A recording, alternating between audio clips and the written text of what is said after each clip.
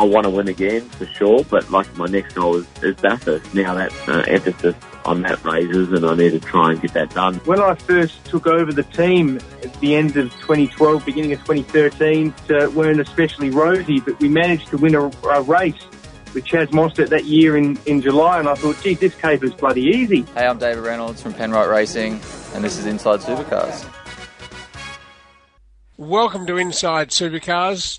Tony Whitlock and Craig Revell. Craig, I understand you've got some really interesting interviews regarding journalism, Tom Howard and Speed Cafe. And first off, to look at the news, and the launch of the Bathurst 1000 took place this week, where the Mayor of Bathurst, Bobby Burke, welcomed last year's winners, Stephen Richards and Craig Lowndes, back to the mountain. Yeah, I'd just like to welcome Craig Lowndes and Steve Richards and everyone else here today. The Super Cheap Auto Bathurst 1000 is just around the corner, and it's always an exciting time of the year to be in Bathurst.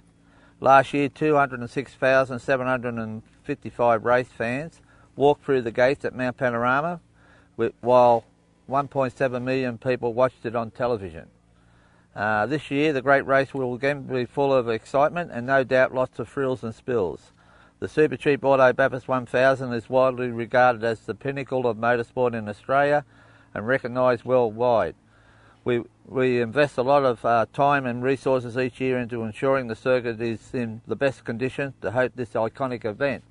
And today, you know, it's a privilege to be here and welcome these two guests to town.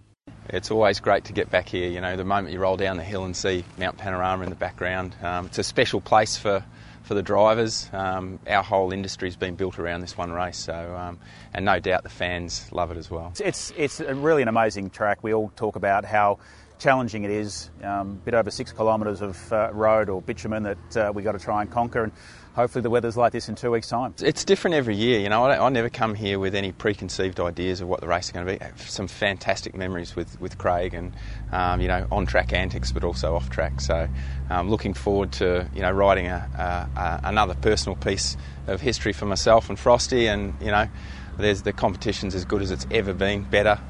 It's going to be a hard race to get to the top of, but with the Irwin Racing guys, really looking forward to it. I think the importance of this event on Australian motorsport, it's put motor racing in Australia on the map through the general sporting community, and people globally know what this race is all about. They know where Bathurst is.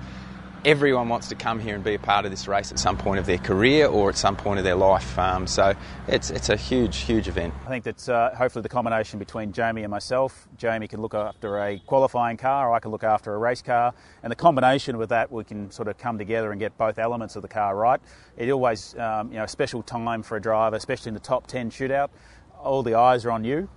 Make a little mistake, we all comment about it, you know, but if you get that perfect lap, as I think Steve said, that there's nothing gratifying as a driver to be able to stand on the podium at the end of the day, but to be on pole position here to start the race and lead the field away will be really special. We'll both be trying pretty hard, but I guarantee at the end of it we'll shake hands, have a hug and laugh about it. Craig Lowndes and Stephen Richards also in that story. Well, I'm coming off a big Sandown 500. It was an amazing weekend. I'm hoping that you saw some of it, Craig. Being there for the 3 days was pretty terrific. One of the wonderful things that came out of it was that they've had the largest ever audience on television, at the track and online for the Shannon's round. And it was, of course, the debut of S5000, the penultimate round of TCR, and it was the debut in Australia for Nestor Giolami, who was a fantastic young driver who came and showed the guys in TCR how he does it, and very successfully, as well as the wonderful debut in 5000s for Rubens Barrichello in the country. It was a fantastic weekend for that reason. Unfortunately, the feature race didn't pan out because of an accident between two guys, one of whom, Alex Davison, was very innocent, and unfortunately Matthew Bratton, who has apologised profusely. But the standout in 5000s was the least expected standout, that being James Golding, who was a last-minute replacement for Dale Woods. Quite extraordinary. Dale had lined things up and then the money fell over, and James Golding being one of the preferred sons of Gary Rogers, he got the call up, and he did a fabulous job in the all weekend. So that was tremendous to see.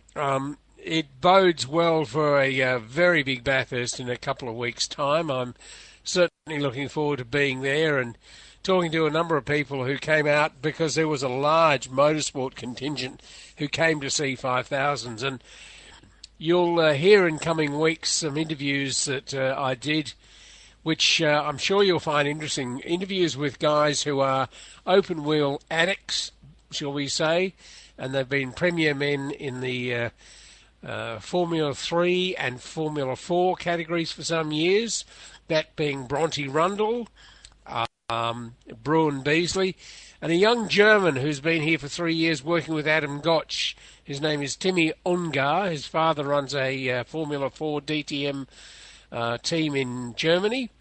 And these three men played a major part in between them. They ran, I think, 8 of the 12 or so cars at Sandown in 5000s. And it's really interesting to see the way in which I think the category is going to be a winner. I think it's Chris Lambden, Mike Borland, with the money of Brian Boyd and John McClellan, the way in which Pace and Wilson and Gary Rogers' vast crew. Must make particular mention of Stephen Millard here, who's the chief engineer on the program, with Richard Holway looking on. They've done a fabulous job with these cars. They demonstrated their strength when there were a few bits that were knocked off them by the fence at Sandown. Matt Braddon had a earlier incident with the wall, just bent a toe link, which was replaced for the feature race.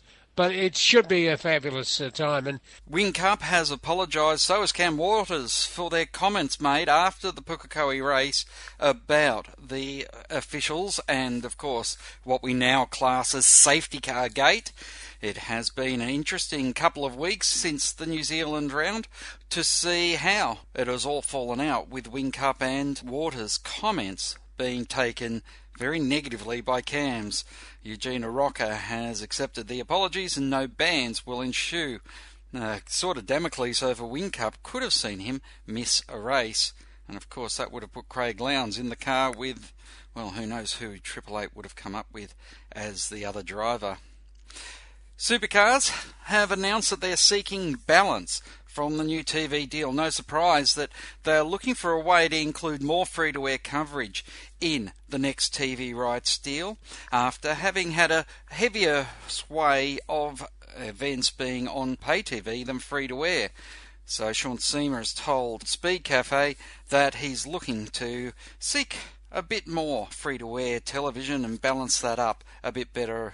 Free over quality and quantity was the quote he used in that article. Bruce Newton is reporting that there's a BTC link potentially at Walkinshaw's racing, where the young BTC star Ash Sutton might team up with Chaz Mostert at Walkinshaw Andretti Racing, or Walkinshaw Andretti United next year. The team has been quick to say that they are looking at a number of options, both national and international. Todd Hazelwood is the local name that has kept bobbing up. Kelly Racing is saying that they could switch to Mustangs due to the new engine rules that were announced last week.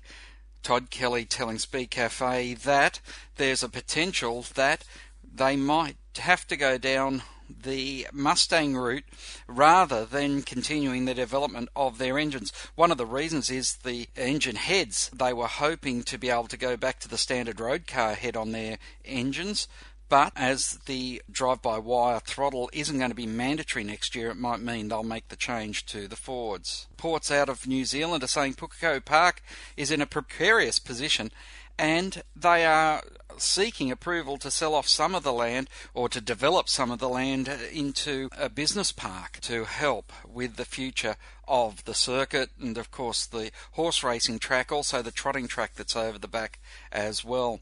And supercars look like they're moving their Gen 3 regulations back to 2022. And a move that is not much of a surprise to many as they try to work out where the series is going to move to in the future. We've got a big show for you today. We kick it off as we continue our series of long-term members of the Supercar Paddock. We speak to GRM's longest-serving member this week, Joe Sullivan. We also, after the break, follow up on Fogues' open letter at Auto Action on the way that the paddock is treating journalists. And we speak to Tom Howard, of course, Tom Howard from Speed Cafe, in an interview I did with him right back at the beginning of the year, in fact, for another show that we'll be doing later in the year. I spoke to Tom Howard about what it's like to be a motorsport journalist at Speed Cafe and also his background, having come from England in newspapers as well as working in circuit land. And this follows on from an article which I would suggest you go and have a look at autoaction.com.au, which Fogues has written about the way that journalists are treated in motorsport media.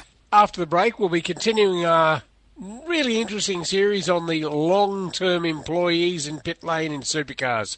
This week it's Joe Sullivan, a man I've known for probably 25 years. He goes back to the days of Murray Carter. He's certainly been and seen there, and I've known him in probably 5 or 6 different teams, including Glenn Seaton's FTR and HRT and Gary Rogers now. Joe Sullivan, his story. Each week, join the Inside Motorsport team as they look at all the news from across Australia and around the world. Still a bit in shock. Thanks everyone. Dissecting the sport with interviews, news and opinion. Got to put money back into the sport at the lower levels to develop the kids and bring them up. You can't rely upon good luck. For Daniel Ricciardo's old man to have found a few mates that tip some money in and send him overseas, there actually needs to be a structure. Inside Motorsport broadcast on community radio and online at sportradio.com.au. The views expressed on Inside Supercars, including the panellists and guests, do not reflect the views of the network, Thunder Media or Sport Radio.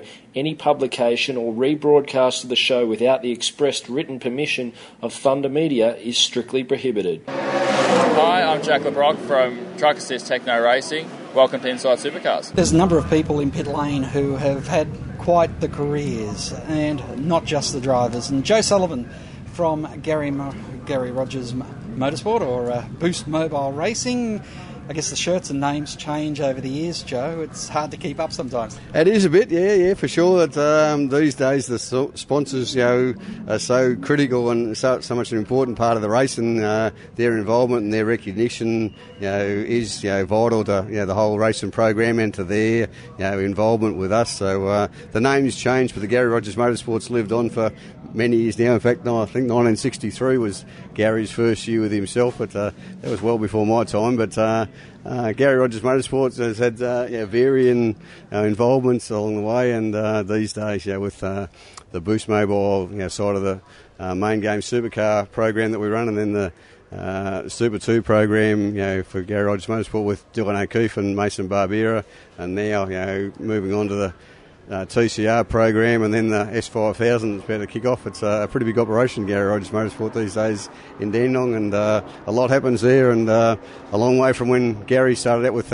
one car himself and helpers on the weekends, and a small garage that you had to turn the car sideways just to get in through the side door to park it away. So things have changed a lot over the years, but motor racing is still fun, and we still enjoy it, so it's good. You're considered the longest employee at GRM, and 10 years over 2 stints, they tell me.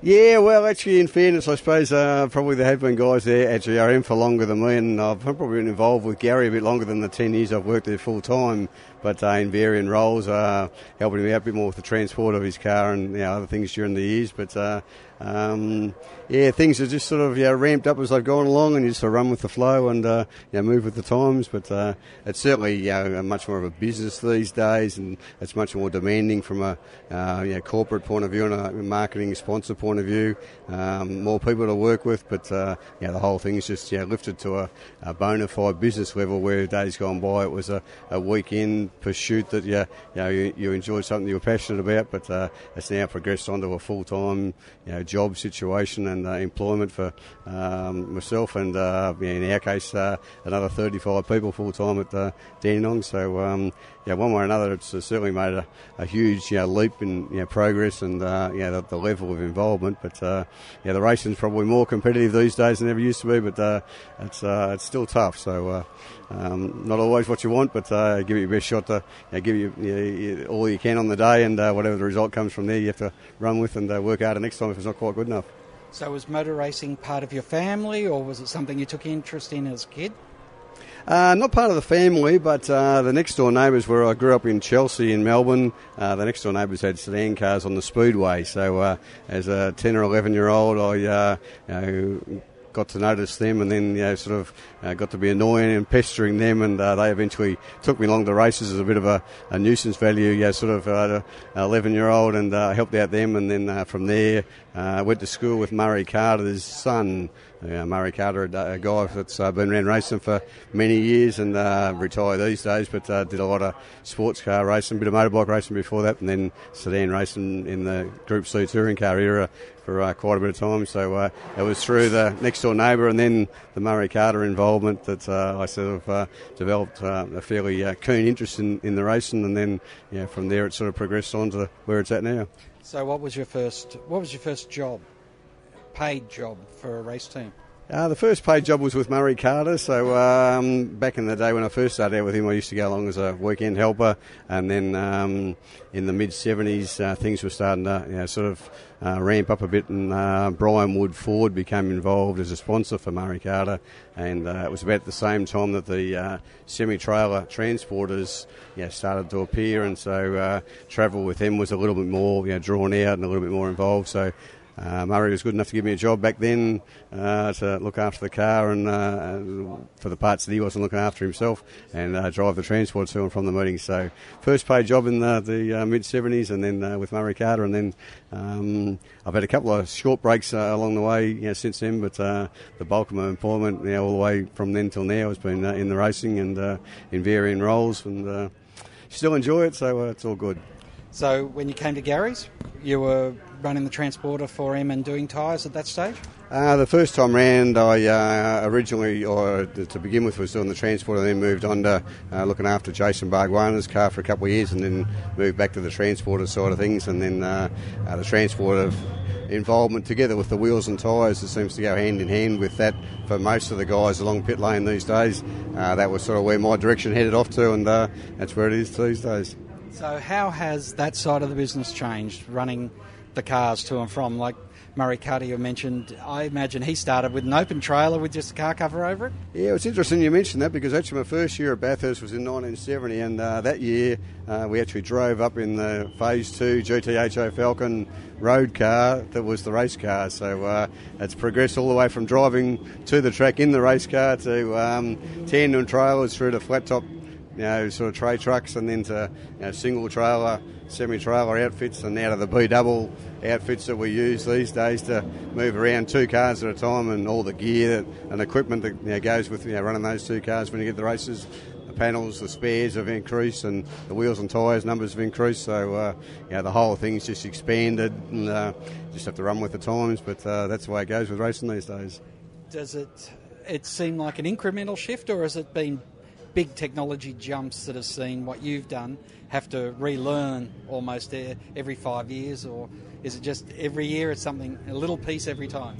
Yeah, I wouldn't have called it so much incremental. I think it's just been a progression, but increments is probably the right way to describe it in some respects, but it's more about the available resources. But I would have to say that through my involvement through the 70s and probably also the 80s, the money level wasn't there to the extent that it was towards the late 80s. I think the late 80s, from where I see it, was where the money level really increased across the competitor base.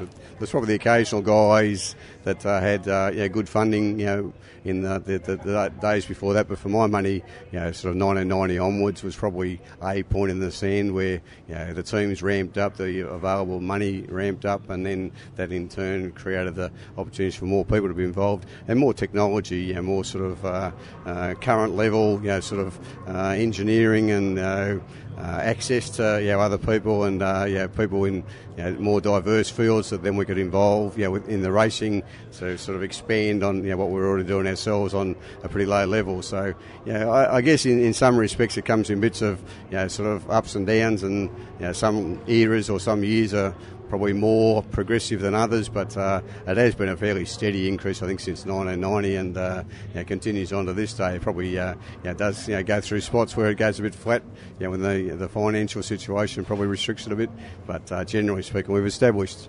enough sort of link and business situation that the technology and the money, one way or another, seem to find their way through. And if things are a bit tough, you find another way of making things happen and keeping things ramping along. And so we're generally progressing all the way, I guess, is probably the simplest way to sort of describe it.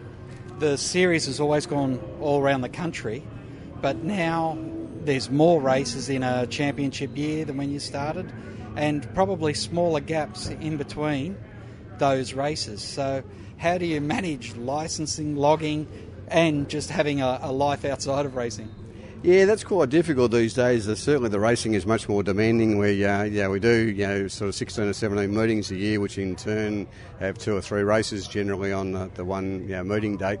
So it is fairly demanding. Combine that with test days that we do, and then ride days and media appearances that often don't coincide with the location you're racing at, so they're standalone trips. Then the flyaway meetings that we do to New Zealand and to Abu Dhabi and overseas, other locations. There's certainly generally something happen every second weekend, one way or another. So it does make it a year-round business involvement these days. Whereas days gone by, there was probably a bit of a gap once you got to sort of early November. There was a bit of a breakthrough until somewhere sort of the start of March. But those days are gone now, and so it's pretty busy. For the racing, it's certainly demanding. To try and stay competitive, that a lot of work has to happen when you're not at the races like before you get there. So those things do actually limit a bit of the family life at home, and so I probably don't see as much of my wife as I'd like to, but fortunate enough she's pretty sort of accommodating and happy enough for me to do what I do, so it does make it pretty easy for me. And what about the job itself? Is it still as enjoyable as when you're a young fella working on a speedway car or with Murray?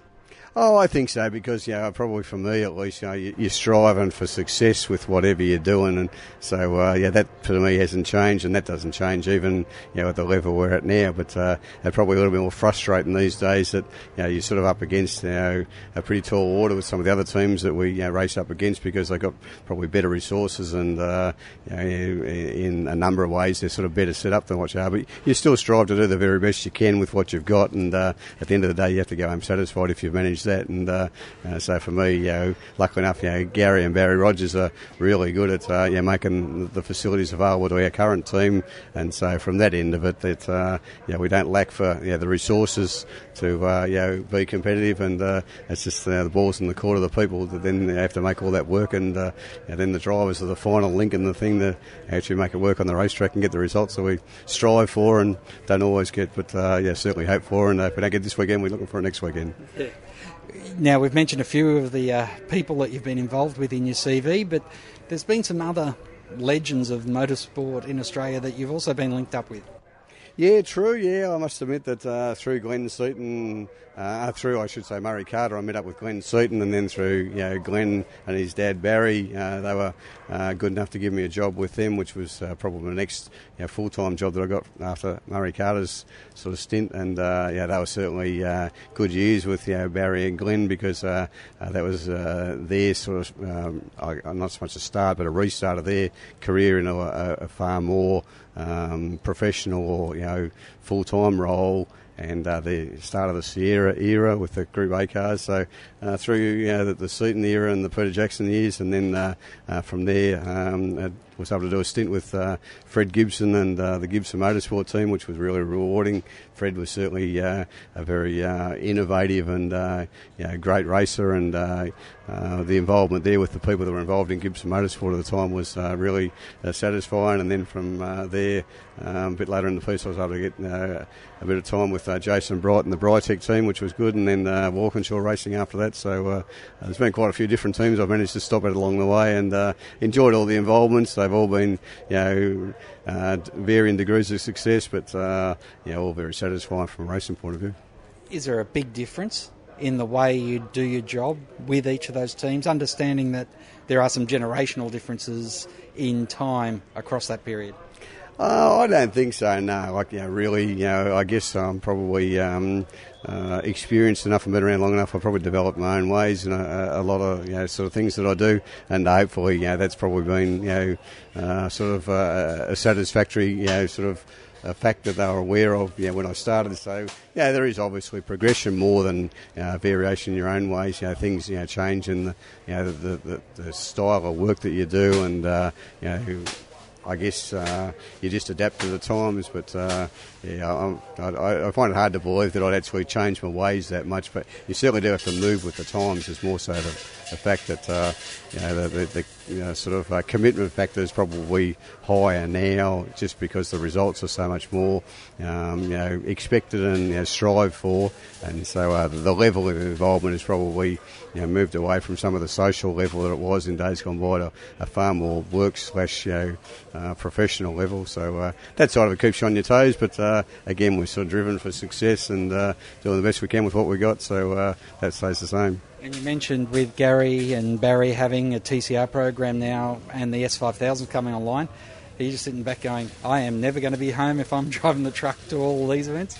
Yeah, I must admit that at this stage that both those programs are relatively young, and it will be interesting to see how they sort of dovetail into the Gary Rogers Motorsport program as this year rolls out and next year rolls on.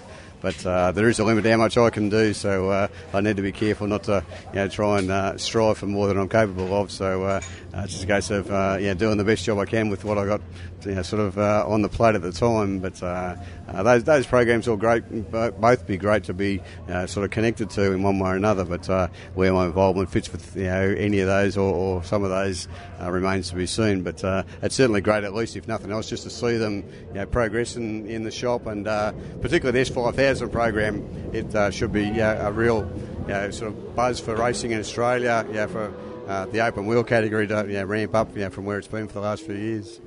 Well, Joe Sullivan, pleasure to meet you and have a chat with you today. No worries, it's been a pleasure to talk. It was great to catch up with Joe Sullivan, a very warm and welcoming man whenever you're at the Supercars paddock. After the break, Tom Howard giving us his views on all things to do with journalism and motorsport. A world view of it. Each week, join the Inside Motorsport team as they look at all the news from across Australia and around the world. Yeah, I mean, it means a lot. Through the years, a lot of reference this race as one of our majors. 600 miles around here is no easy task. We're able to beat the 211 boys and meet Anthony Begley in the final, which we were able to take the win off him. So it was a great weekend for the Rapstada family. Inside Motorsport broadcast on community radio and online at sportradio.com.au. Join in the conversation. Post your thoughts on our Sport Radio Facebook page. Hi, I'm Will Brown, co-driver of the Penrite Racing number 99 car for Anton De Pasquale. Welcome to Inside Supercars. Welcome back to Inside Supercars. As I mentioned, I spoke to Tom Howard earlier in the year for a story that we've got coming up after Bathurst, but we also had the opportunity this week to run parts of the interview that weren't going to make it into the other story, and it's particularly focused around Fogues' open letter in this week's Auto Action, which you can read online, and I suggest you go and have a look at it at autoaction.com.au.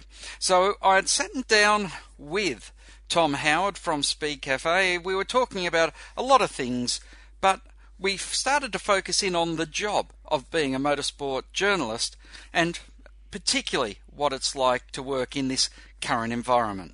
What about journalism and the journalism standards in and around motorsport that you can directly compare? How do you find the level of journalism here compared to the level of journalism in Europe? I think the level is pretty similar. The way to go about it is different, though. For me, growing up, I had to get certain qualifications before I could even be considered for a job at a local newspaper, whereas here I technically don't need to have anything on paper in a certificate form or anything. I can just rock up and show that I can write and I get a job, whereas back home I have to do a law module, I have to do local government, central government, I have to have shorthand qualification, and a newspaper won't take you on unless you have that approved. So that's where it's different. But in terms of the level, when I've come across working with people, not having that qualification doesn't really matter, because like you work with people and they're just as good. I wouldn't say there's any difference in the level of quality. It's just the way to go about it is probably a little bit different. I guess some of the people that I've worked with have done uni degrees, but others haven't done anything in journalism. They've just been really good at it naturally and have got the job. So that's where it's different in the UK. In the UK, you can't just walk in and suddenly go, I want to do this. You have to actually prove a lot before you can get in. And I think that's where it's different. So the ethics you learnt 10 years ago aren't relevant today? The ethics are. I don't think ethics in journalism has changed. I think we all know deep down what's right and what's wrong and how we tackle stories and what should be done and what shouldn't be done. And I'm very... I always try and maintain a balance for everything I write, and you do it to the best of your ability. Sometimes there are going to be times where it's difficult, but I'd say the ethics in the entire industry here are pretty good. Like, you don't see much that you go, oh, that's not the right way of doing it. But certainly in the motorsport media here, I think everyone works to good ethics, and I feel like the moment those ethics get forgotten, that's a dangerous time. That's a dangerous time for the whole operation.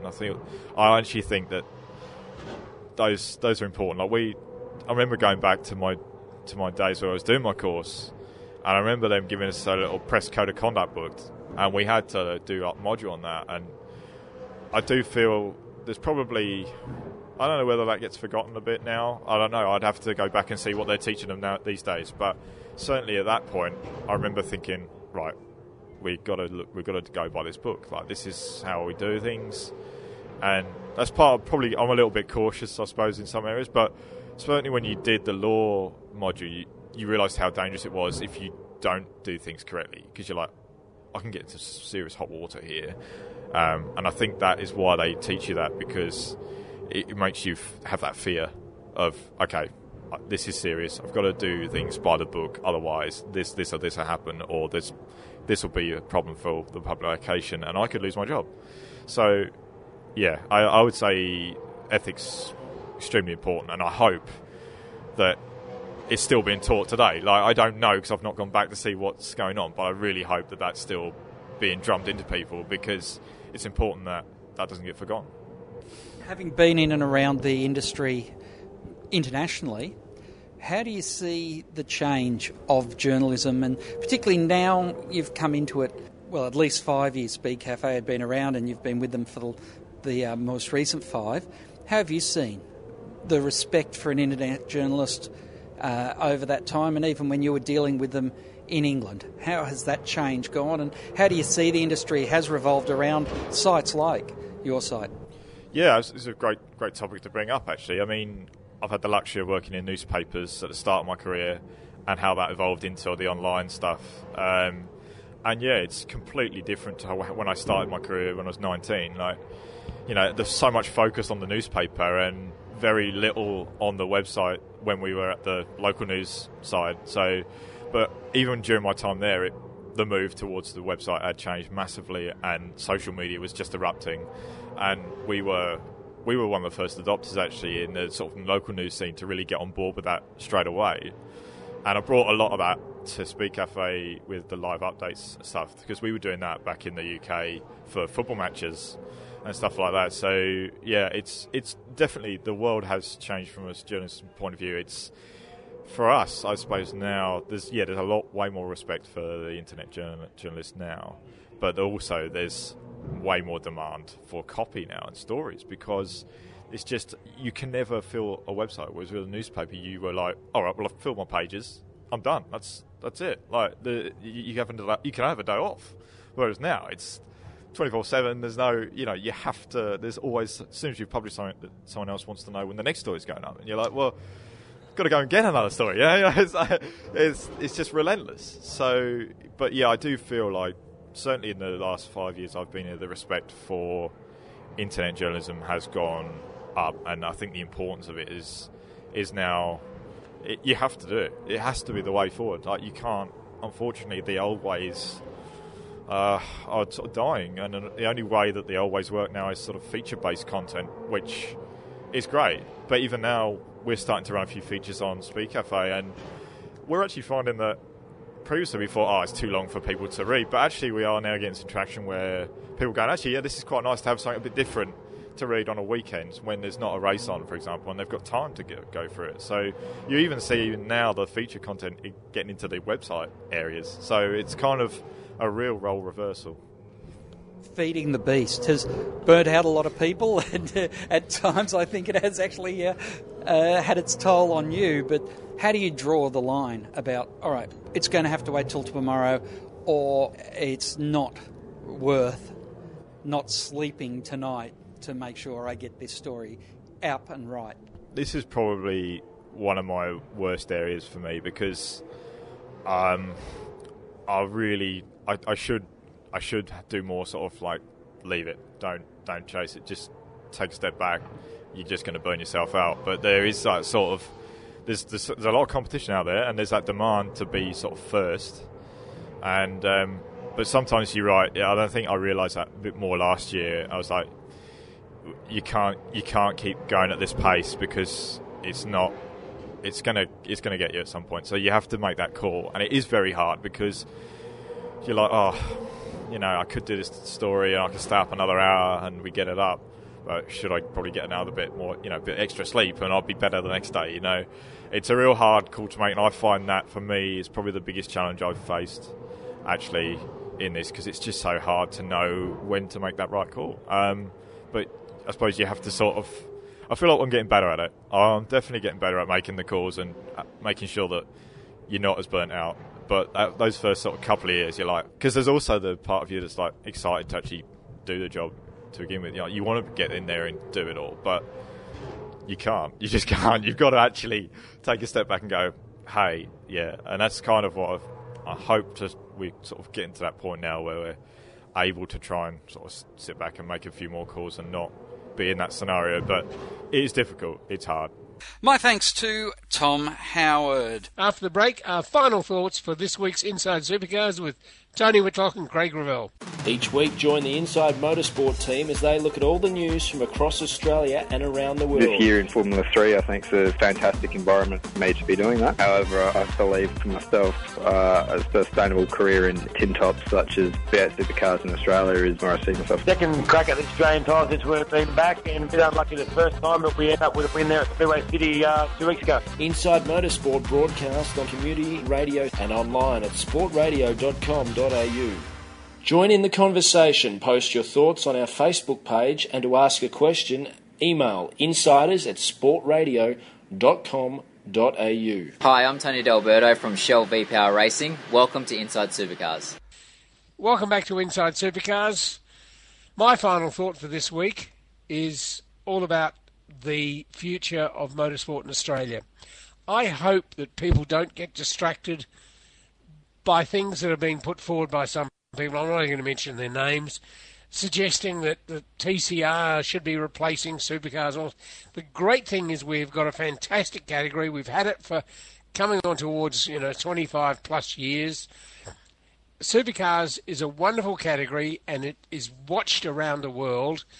And yeah, there are things that are wrong with it, as there are in motor racing and all sports in some way, shape or form.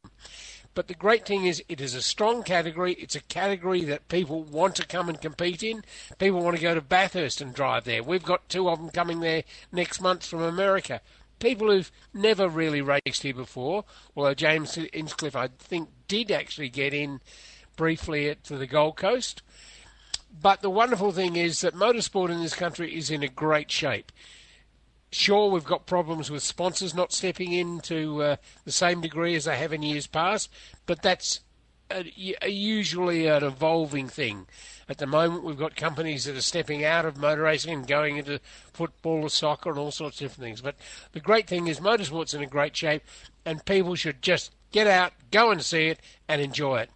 And I'm looking forward to Bathurst like I haven't for some years, and I hope that all our viewers will sit down and watch it as they've done for years, and we'll end up with our biggest ever audience on that weekend. Craig? My final thought this week revolves around it's 50 years since Peter Brock had made his first start at Bathurst. Stephen Richards reflected on how quickly time has passed. Look, I think there's no doubt Brocky made this place a race of his own. So, we respect the fact that he had some great results and the fact that it's 50 years ago. Wow, it's unbelievable. But I think most of us have a few other things on our mind come the weekend about just getting through with a good result.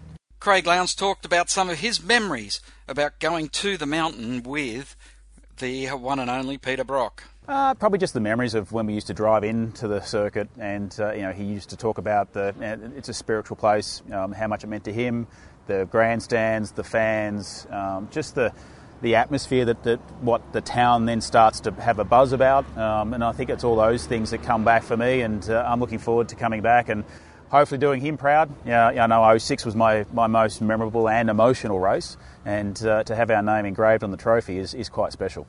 That's it from this week's Inside Supercars. Till next time round, keep smiling, and bye for now. Inside Supercars is produced by Thunder Media. Tune in next week for more at sportradio.com.au or lock in the podcast on your iTunes or mobile device. Search Inside Supercars.